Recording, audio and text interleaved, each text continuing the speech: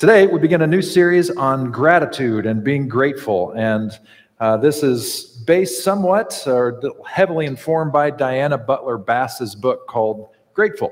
And you can buy some here. We have limited copies, I think about 20 or so, or you can get it online.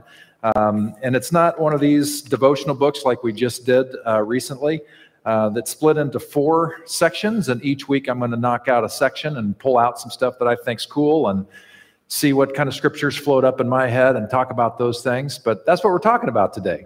And gratitude is a really, really popular thing right now. It sounds weird to say that, but it's been popularized because there have been studies done on the power of gratitude in our lives. And so just out of curiosity, have any of you ever kept a gratitude journal? That's right. It's an industry, right? And out of curiosity, for those of you who have kept a gratitude journal, raise your hand if it was an effective thing for you. Yeah, right. I've done it periodically. I did it in earnest and still do it very regularly. But when I was on sabbatical, I got this journal made primarily for men because men suck at a lot of things, including starting our days off talking about gratitude and getting in touch with our emotions. You know, guys generally have 2 emotion words, happy and mad. You know, that's about it. And so every day takes us through. But it always started us off with gratitude. And it turns out there are some real benefits for that. So just to give you some look at this, this is the stuff that I didn't have for the early service. And I was bummed because I've got some really rich quotes that I wanted them to see and read because your brain works better if you see it. So this is from Robert Emmons. He did research on gratitude some years ago. The benefits of gratitude include increased self-esteem, enhanced willpower, stronger relationships, deeper spirituality, boosted creativity, improved athletic and academic performance, and having a unique ability to heal, energize, and change lives. But not only is that cool, gratitude itself actually helps heart health. So another researcher, Philip C. Watkins, he says this: the link between gratitude and the heart is so pronounced, one research team identified gratefulness as a strength of the heart. And some of you might be calling baloney on that, so let me ask you a question. When you have been in the throes of sorrow or stress, did your heart feel pressure? Did you feel a heaviness on your heart?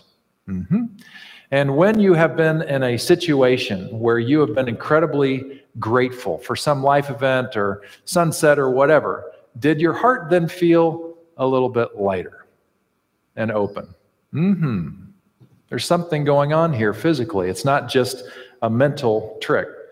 It is a really, really pronounced thing in our culture. And I gave you a challenge, an invitation, a woo, a nudge earlier this week to start a gratitude list for this whole month. How many of you actually started it? How many of you are still doing it? Thanks to both of you for doing that. Maybe today you'll take another shot at that if I can convince you that gratitude is indeed something worthwhile. Well, there's this passage of scripture that is a story of gratitude, and this one does not show up in Diana Butler Bass's book, but it's super, super good, and here it is. So to give you some context on this, Jesus has finished his Sermon on the Mount, which is kind of his stump speech where he kind of says the main things he wants to say with his life. He heals people, is doing all kinds of stuff, and then this happens. One of the Pharisees, who is a religious leader somewhere in the northern Israel area, asked Jesus to have dinner with him. So Jesus went to his home and sat down to eat.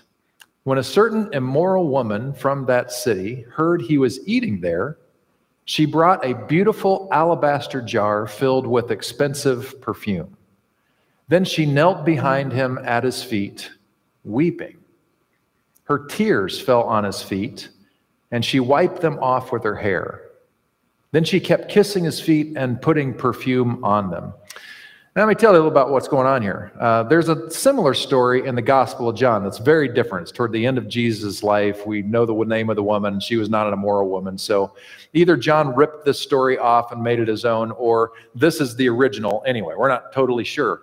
But what you have here is a woman of ill repute, probably not of her own choosing, most likely back in that day and age, when she was, 12 years old. She did not wake up and say, I want to be a prostitute from this time forward. Probably some terrible things happened to her. And then she was set. Her course was set. And it's like she didn't have many options. And even in being treated terrible, she was still treated terrible. So something happened to her that made this happen. And I think it had a whole lot to do with her hanging around northern Israel when Jesus was doing his thing. Because the main thing that Jesus is talking about is the kingdom of God. And one of the primary things about the kingdom of God, by the way, shalom, kingdom of God, pretty much the same thing. So we talk a lot about shalom around here.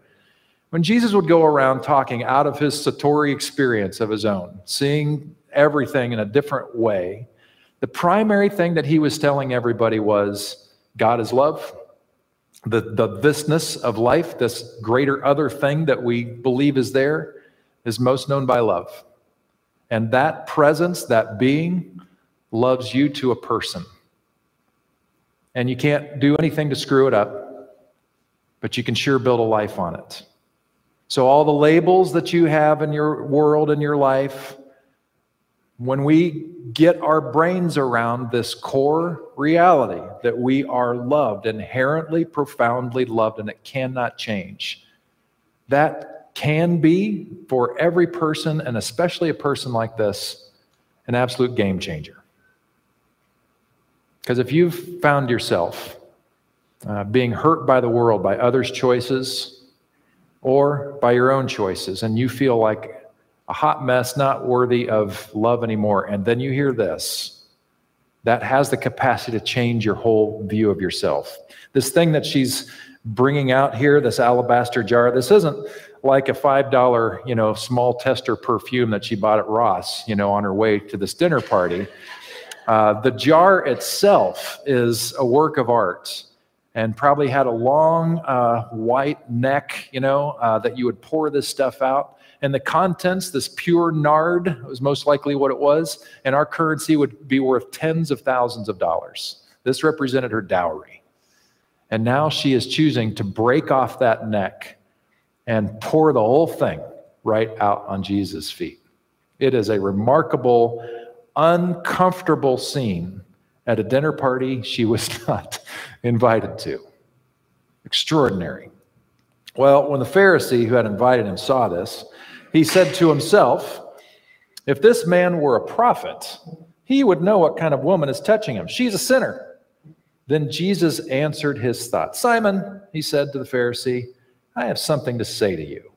Go ahead, teacher, Simon replied. Now, we might look at this passage, we might think, oh, wow, Jesus is a mind reader. Maybe he did that Spock mind meld on him and knew exactly what he was thinking.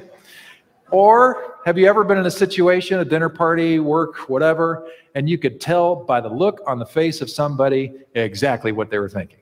That's what we have here. I think the scowl, could be recognized 2 football fields away, and Jesus and everybody else could see it.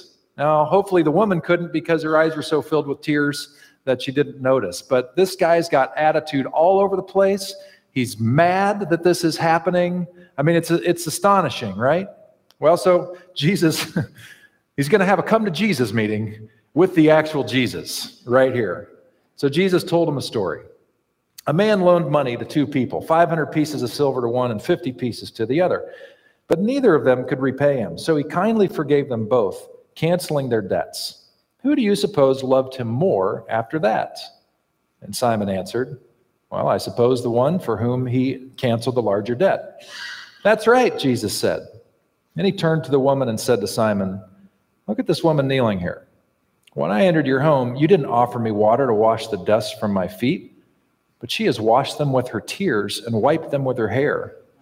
You didn't greet me with a kiss, but from the time I first came in, she has not stopped kissing my feet. You neglected the courtesy of olive oil to anoint my head, but she has anointed my feet with rare perfume. I tell you, her sins, and they are many, have been forgiven, so she has shown me much love. But a person who is forgiven little shows only little love. Then Jesus said to the woman, your sins are forgiven. And the men at the table said among themselves, "Who is this man that he goes around forgiving sins?" And Jesus said to the woman, "Your faith has saved you. Go in peace." You know, this is such a weird thing. All kinds of weird happening here. The woman somehow breaks into the dinner party, does this crazy thing out of complete transformed life kind of stuff. Like, and you've heard these stories, right? Sometimes we hear them in faith communities about a person who was lost and now they're found. That's where the whole song comes from, you know, Amazing Grace. And when we hear those stories, it moves us, that our hearts well up, and we're like, this is fantastic. A person's life has been transformed by the goodness and the grace of God. So this woman shows up. She's a known sinner, quote unquote, and she's clearly had her life transformed. She's had her before and after story. And she can't help but just lavish Jesus. This would be one of those moments that as a pastor, you would know this is not the right time to cop an attitude. This is the right time to pull a chair up to the table and say, "What happened, my dear child?" Or whatever pastors would say in this kind of a situation. "Tell us your story. This is remarkable. I don't know what to do with this." But instead of that, the Pharisee has attitude. And it's all over his face. It's unmistakable. And it makes you wonder, what is wrong with this guy? And by the way, when Jesus says, people who have been forgiven little, don't show much love, that's not that. Our way of looking at that is like, well, I haven't sinned that much, so, of course I'm a really grumpy person because I'm just so darn perfect. That's not the point. The point of what Jesus is saying is that guy is not aware of his own level of need of grace. He's filled with his own pride and his own arrogance, and he can't get beyond the nose on his face to see what's really happening in front of him. It's his pride that's in the way. He's lost sight of the grace of God that's given to him. Elie Wiesel, who was a Holocaust survivor, I'll talk more about him in a bit, but he had a comment about people with no gratitude. He says, when a person doesn't have gratitude, something is missing in his or her humanity. A person can almost be defined by his or her attitude toward gratitude. It's a fascinating thing. And it could be that in that day and age, in antiquity, there was a very clear line of how gratitude was supposed to work. In fact, the word gratitude is very specific to a cultural reality, where in a village you would have benefactors who were the rich people in the village, and then you had beneficiaries who were the poor people in the village. Probably they were poor because of the rich people in the village who weren't sharing very well. And so the rich people would recognize we need to do something to take care of these poor folk. And so they would provide food, maybe lend money, what have you. And so there would be a cycle like this. So the benefactor on top would share gifts with the beneficiary, but then the beneficiary was required to show gratitude back to the benefactor. This is a cycle that happened. You can watch a video on this. I've rolled it here twice over the years from Diana Butler Bass called Jesus the Ingrate, about a different story. And she talks about this cycle, which was embedded in Roman culture. And so it could be that when the beneficiaries, when they're thinking about things that are happening, people are grumpy even when they receive gifts, because they know that the gift comes with something attached. Have any of you ever received something free from somebody and you knew there were strings attached? You know what I'm talking about? It could be something big or small, but you know that in receiving this thing, it's not free and clear, right? And some of you, when you receive that gift, you even see the person coming with the gift. Maybe it's a repeat gifter. And you see it coming, and you're like, where can I hide? Because you know that to accept this gift, it is not just a free gift. I know there have been times in my life where in the receiving of a gift, it sounds horrible, but in the receiving of the gift, which it would be rude not to receive the gift, I have felt both bought and bound and stuck. Anybody ever feel that way? I'm the only one. Okay, that's fine. So maybe that's it. Maybe that's why some people struggle with gratitude and it just doesn't come easy to them. But then in reading Bass's book, I came across another reason which I hadn't even thought of, and it has to do with Ralph Waldo Emerson's quote. This is how he expresses it. He says, "It is not the office of a man to receive gifts. How dare you give them? We wish to be self-sufficient. We do not quite forgive a giver. Now, the attitude behind Emerson's quote here, which is, in the 1800s, is this, and this is especially true in our hyper-success-oriented, radically individualistic United States of America, where if you just work hard enough, by golly, you can be a success to your wildest dreams. Well, so let's say that's our ethos that we all live in. That is the cultural reality. That's for men and women both now, right? And somebody comes along and they give you something because they think you could really use it. Well, there could be a part of us that's like, what are you saying? You don't think I can provide for myself? Is this charity? And we can even take offense at it. I've had this happen a couple times. It's the weirdest thing. I did not know what to do with it. You need to understand, the family that I grew up in, my mom is the goddess of the thank you note. So if you have her over for dinner, she will thank you 5 times before leaving to go home for a wonderful time and a great dinner. And the following morning, she will send a thank you note to thank you, for that meal that she's already thanked you for. And if you send a note back saying, thank you so much for coming, she'll send a thank you note for the thank you note. I mean, it'll really happen.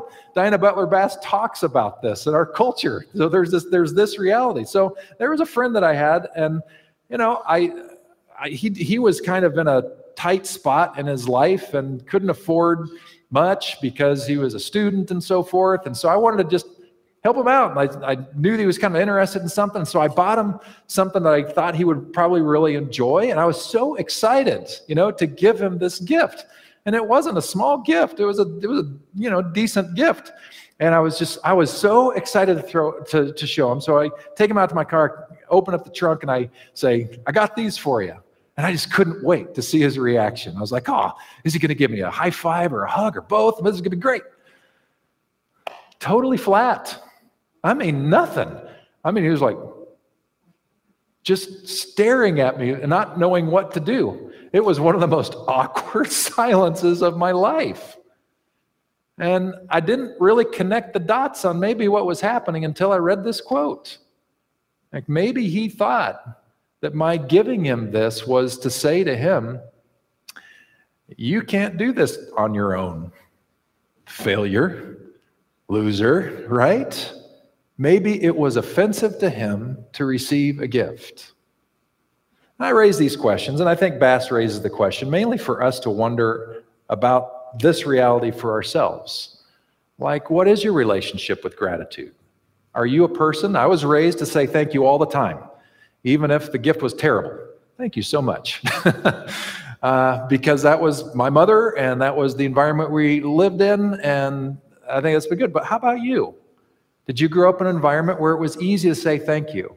Because I've run across it many times. It's the weirdest thing for me, growing up the way I was. When I see somebody receive something and it is really hard for them to say thank you, just like it was hard for the Fonz to say, I'm sorry, or I was wrong.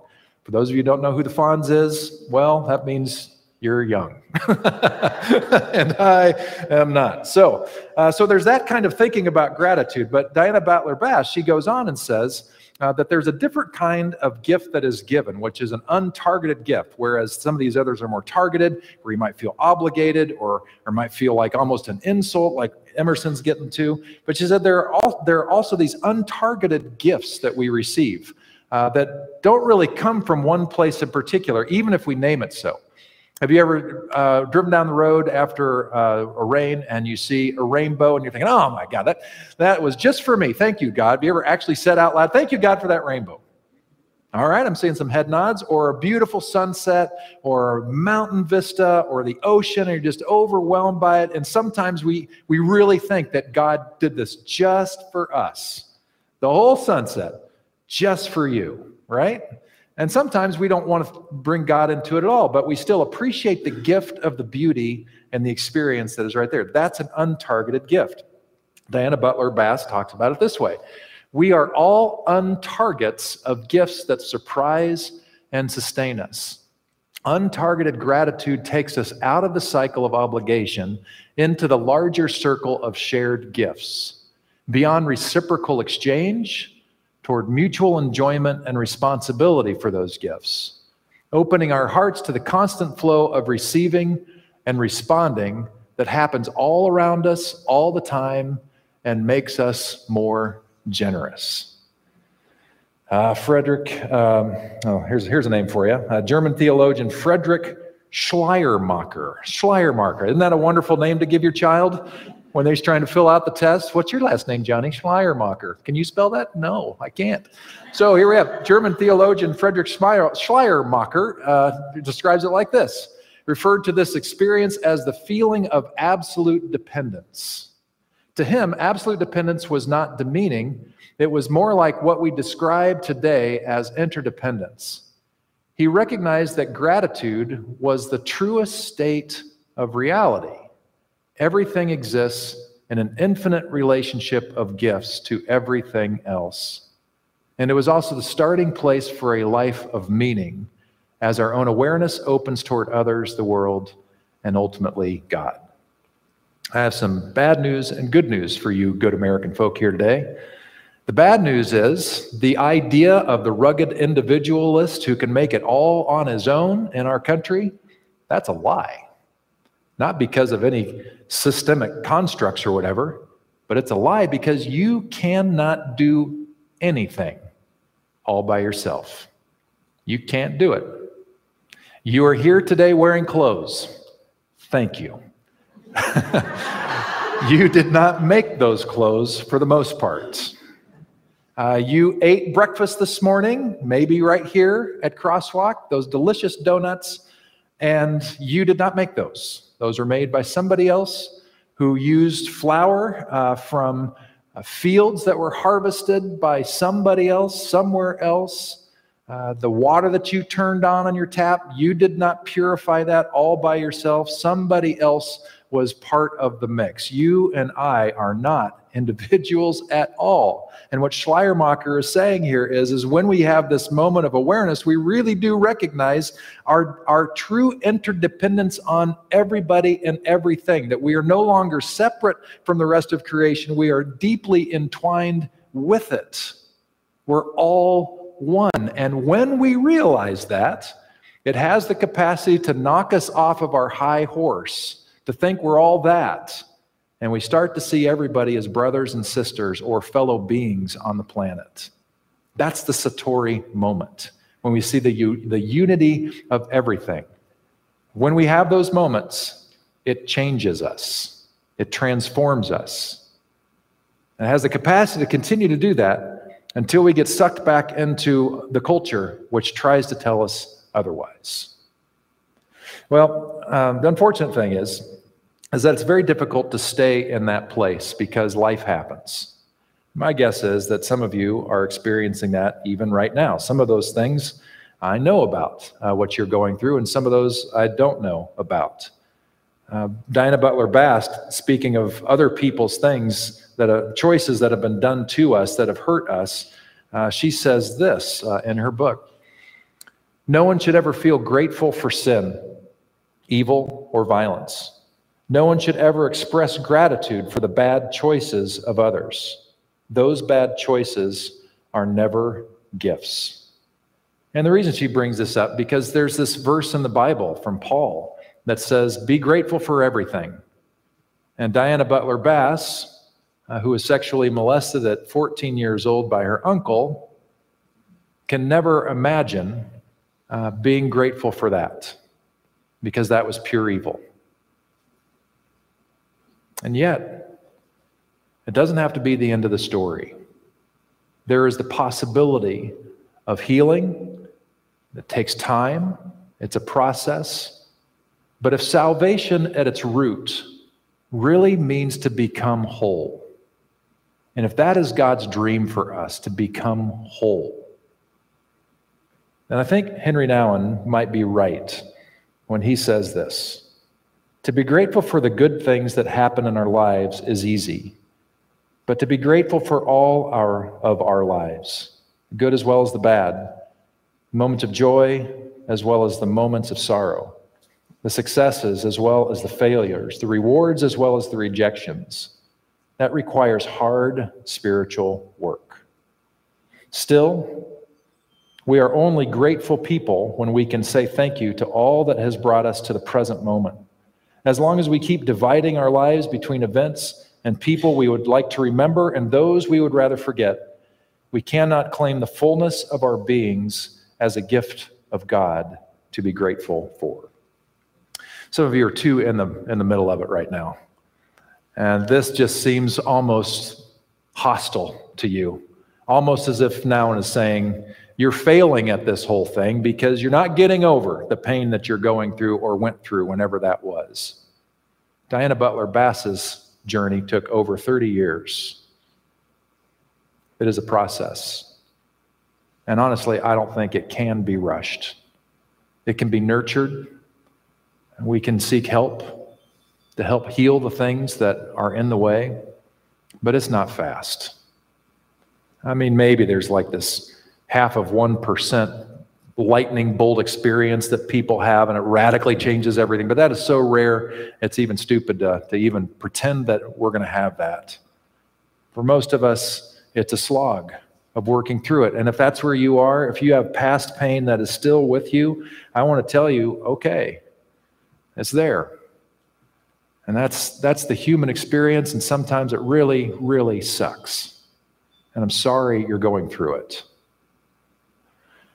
And I want to tell you, you're loved just the same. It doesn't make you a failure, doesn't make you a bad person, doesn't make you slow, doesn't make you unfaithful, any of that. It means you're a human being. And just inch forward as best you can, knowing that God is with you, loving you, will never change, is always wooing you toward well-being and healing. And I believe that's true. That's been true in my own life. One of the most insightful books I read many years ago was by Richard Rohr, called Everything Belongs. And in this book, he is not saying that God's will was clearly played out in all of your life and everything belongs because that was God's plan from day one. That's terrible theology. But what Rohr is saying is that everything that has been in our life is in your life. It's a part of your story. And even the painful parts are speaking into your life. And until we address those things that are painful, they're going to have more sway over us than we would care to admit and probably cannot see. Even if it's just a 5% thing you've kept tucked away and protected, at 5% still messes with us. And so, the hope is that we would recognize that, okay, well, there's this capacity, according to Nouwen, there's a capacity to be able to embrace the fullness of our lives in time, and probably that's an ongoing thing that we work on until the last breath that we take. But there's a capacity to be able to look back and just say, I'm just simply grateful for my life. I have life. There were chapters that sucked because of somebody's choices, and there were chapters that sucked because of my choices. But I have life. Diana Butler Bass, like I said, took over 30 years for her to heal from what happened to her emotionally.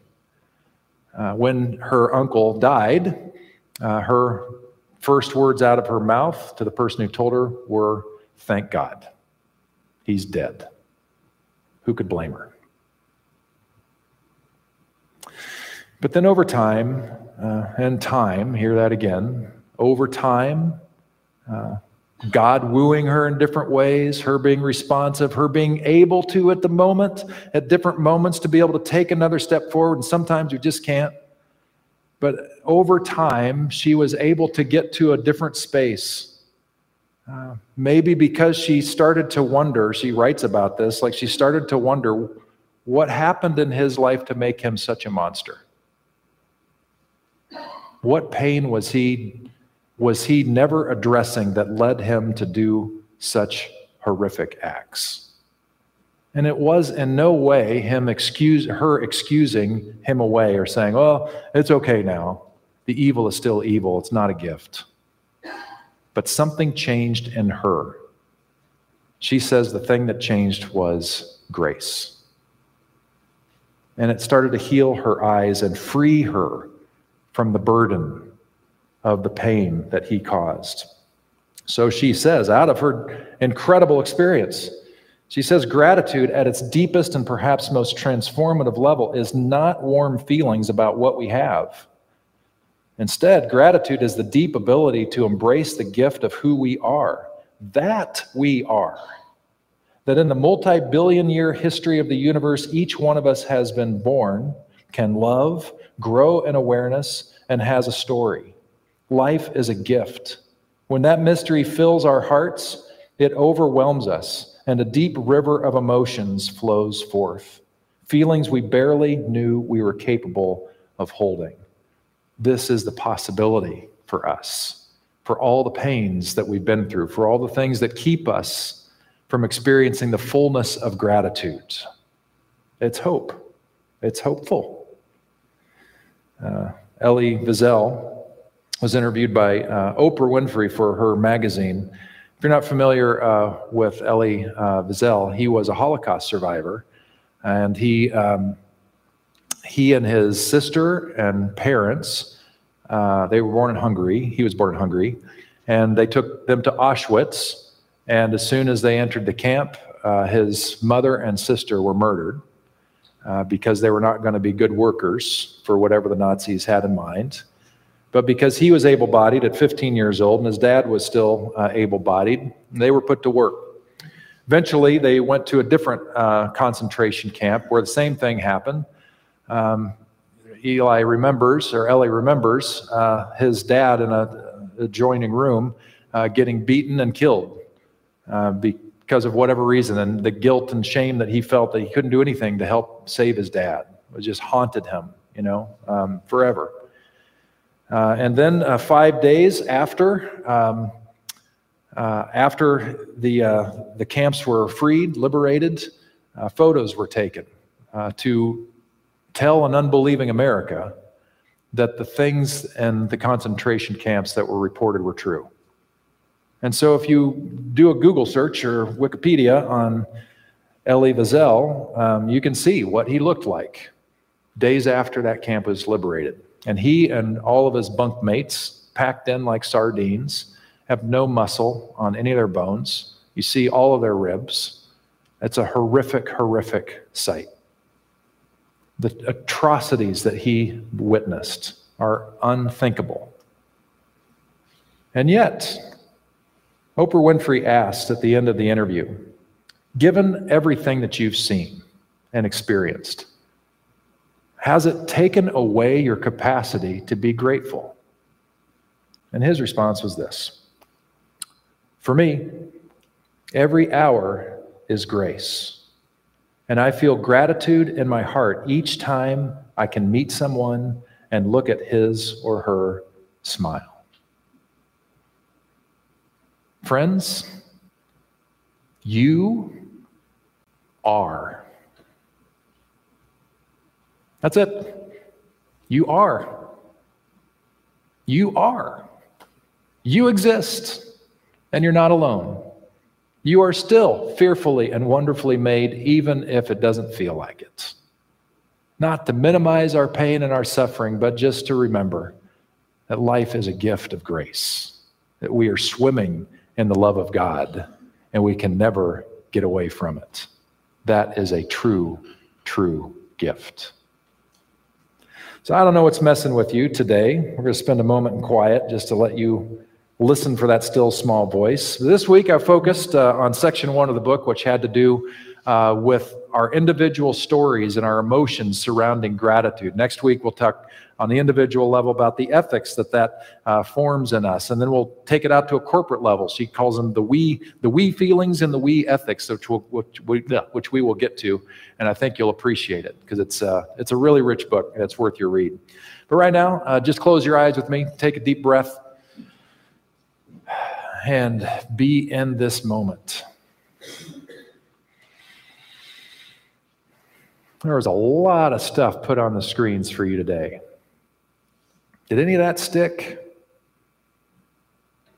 Or maybe the teaching was the low point of the day. Maybe it was Brian and Reese just killed it, and maybe there was a song, a lyric that you can't get over. It's just amazing to you. Or something you heard from Dar in the announcements, who knows? But what is sticking with you right now from our experience here together?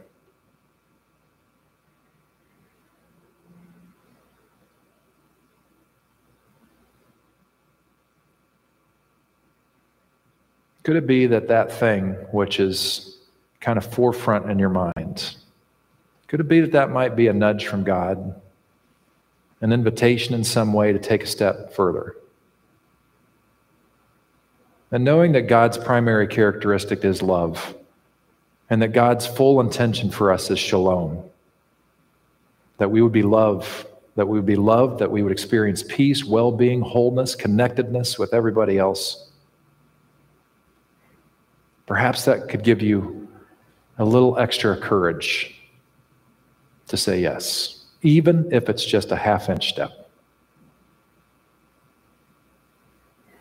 So God, I have no idea how you are nudging everybody, but I'm pretty confident that you are a nudger because you love us. Your Spirit of God, your Spirit constantly calls us forward toward shalom. So God, may we be receptive. And if we're just in too much pain and agony, may we rest in the assurance that you are the embodiment of shalom itself. God is love. Love is God. We can trust that you're loving us as we are in our pain and our suffering. And one day we hope it might be different. And you'll walk us there when and if it is. So help us rest now in your presence and your love, that we're grounded in a beautiful, bountiful earth, and we have a spirit residing within us that is eternal and will last forever. May that give us strength for the day and hope for tomorrow. Toward that end, God, we choose to pray the prayer that you taught us to pray. Our Father, who art in heaven, hallowed be thy name. Thy kingdom come, thy will be done, on earth as it is in heaven. Give us this day our daily bread, and forgive us our debts as we forgive our debtors. And lead us not into temptation, but deliver us from evil. For thine is the kingdom, and the power, and the glory forever. Amen.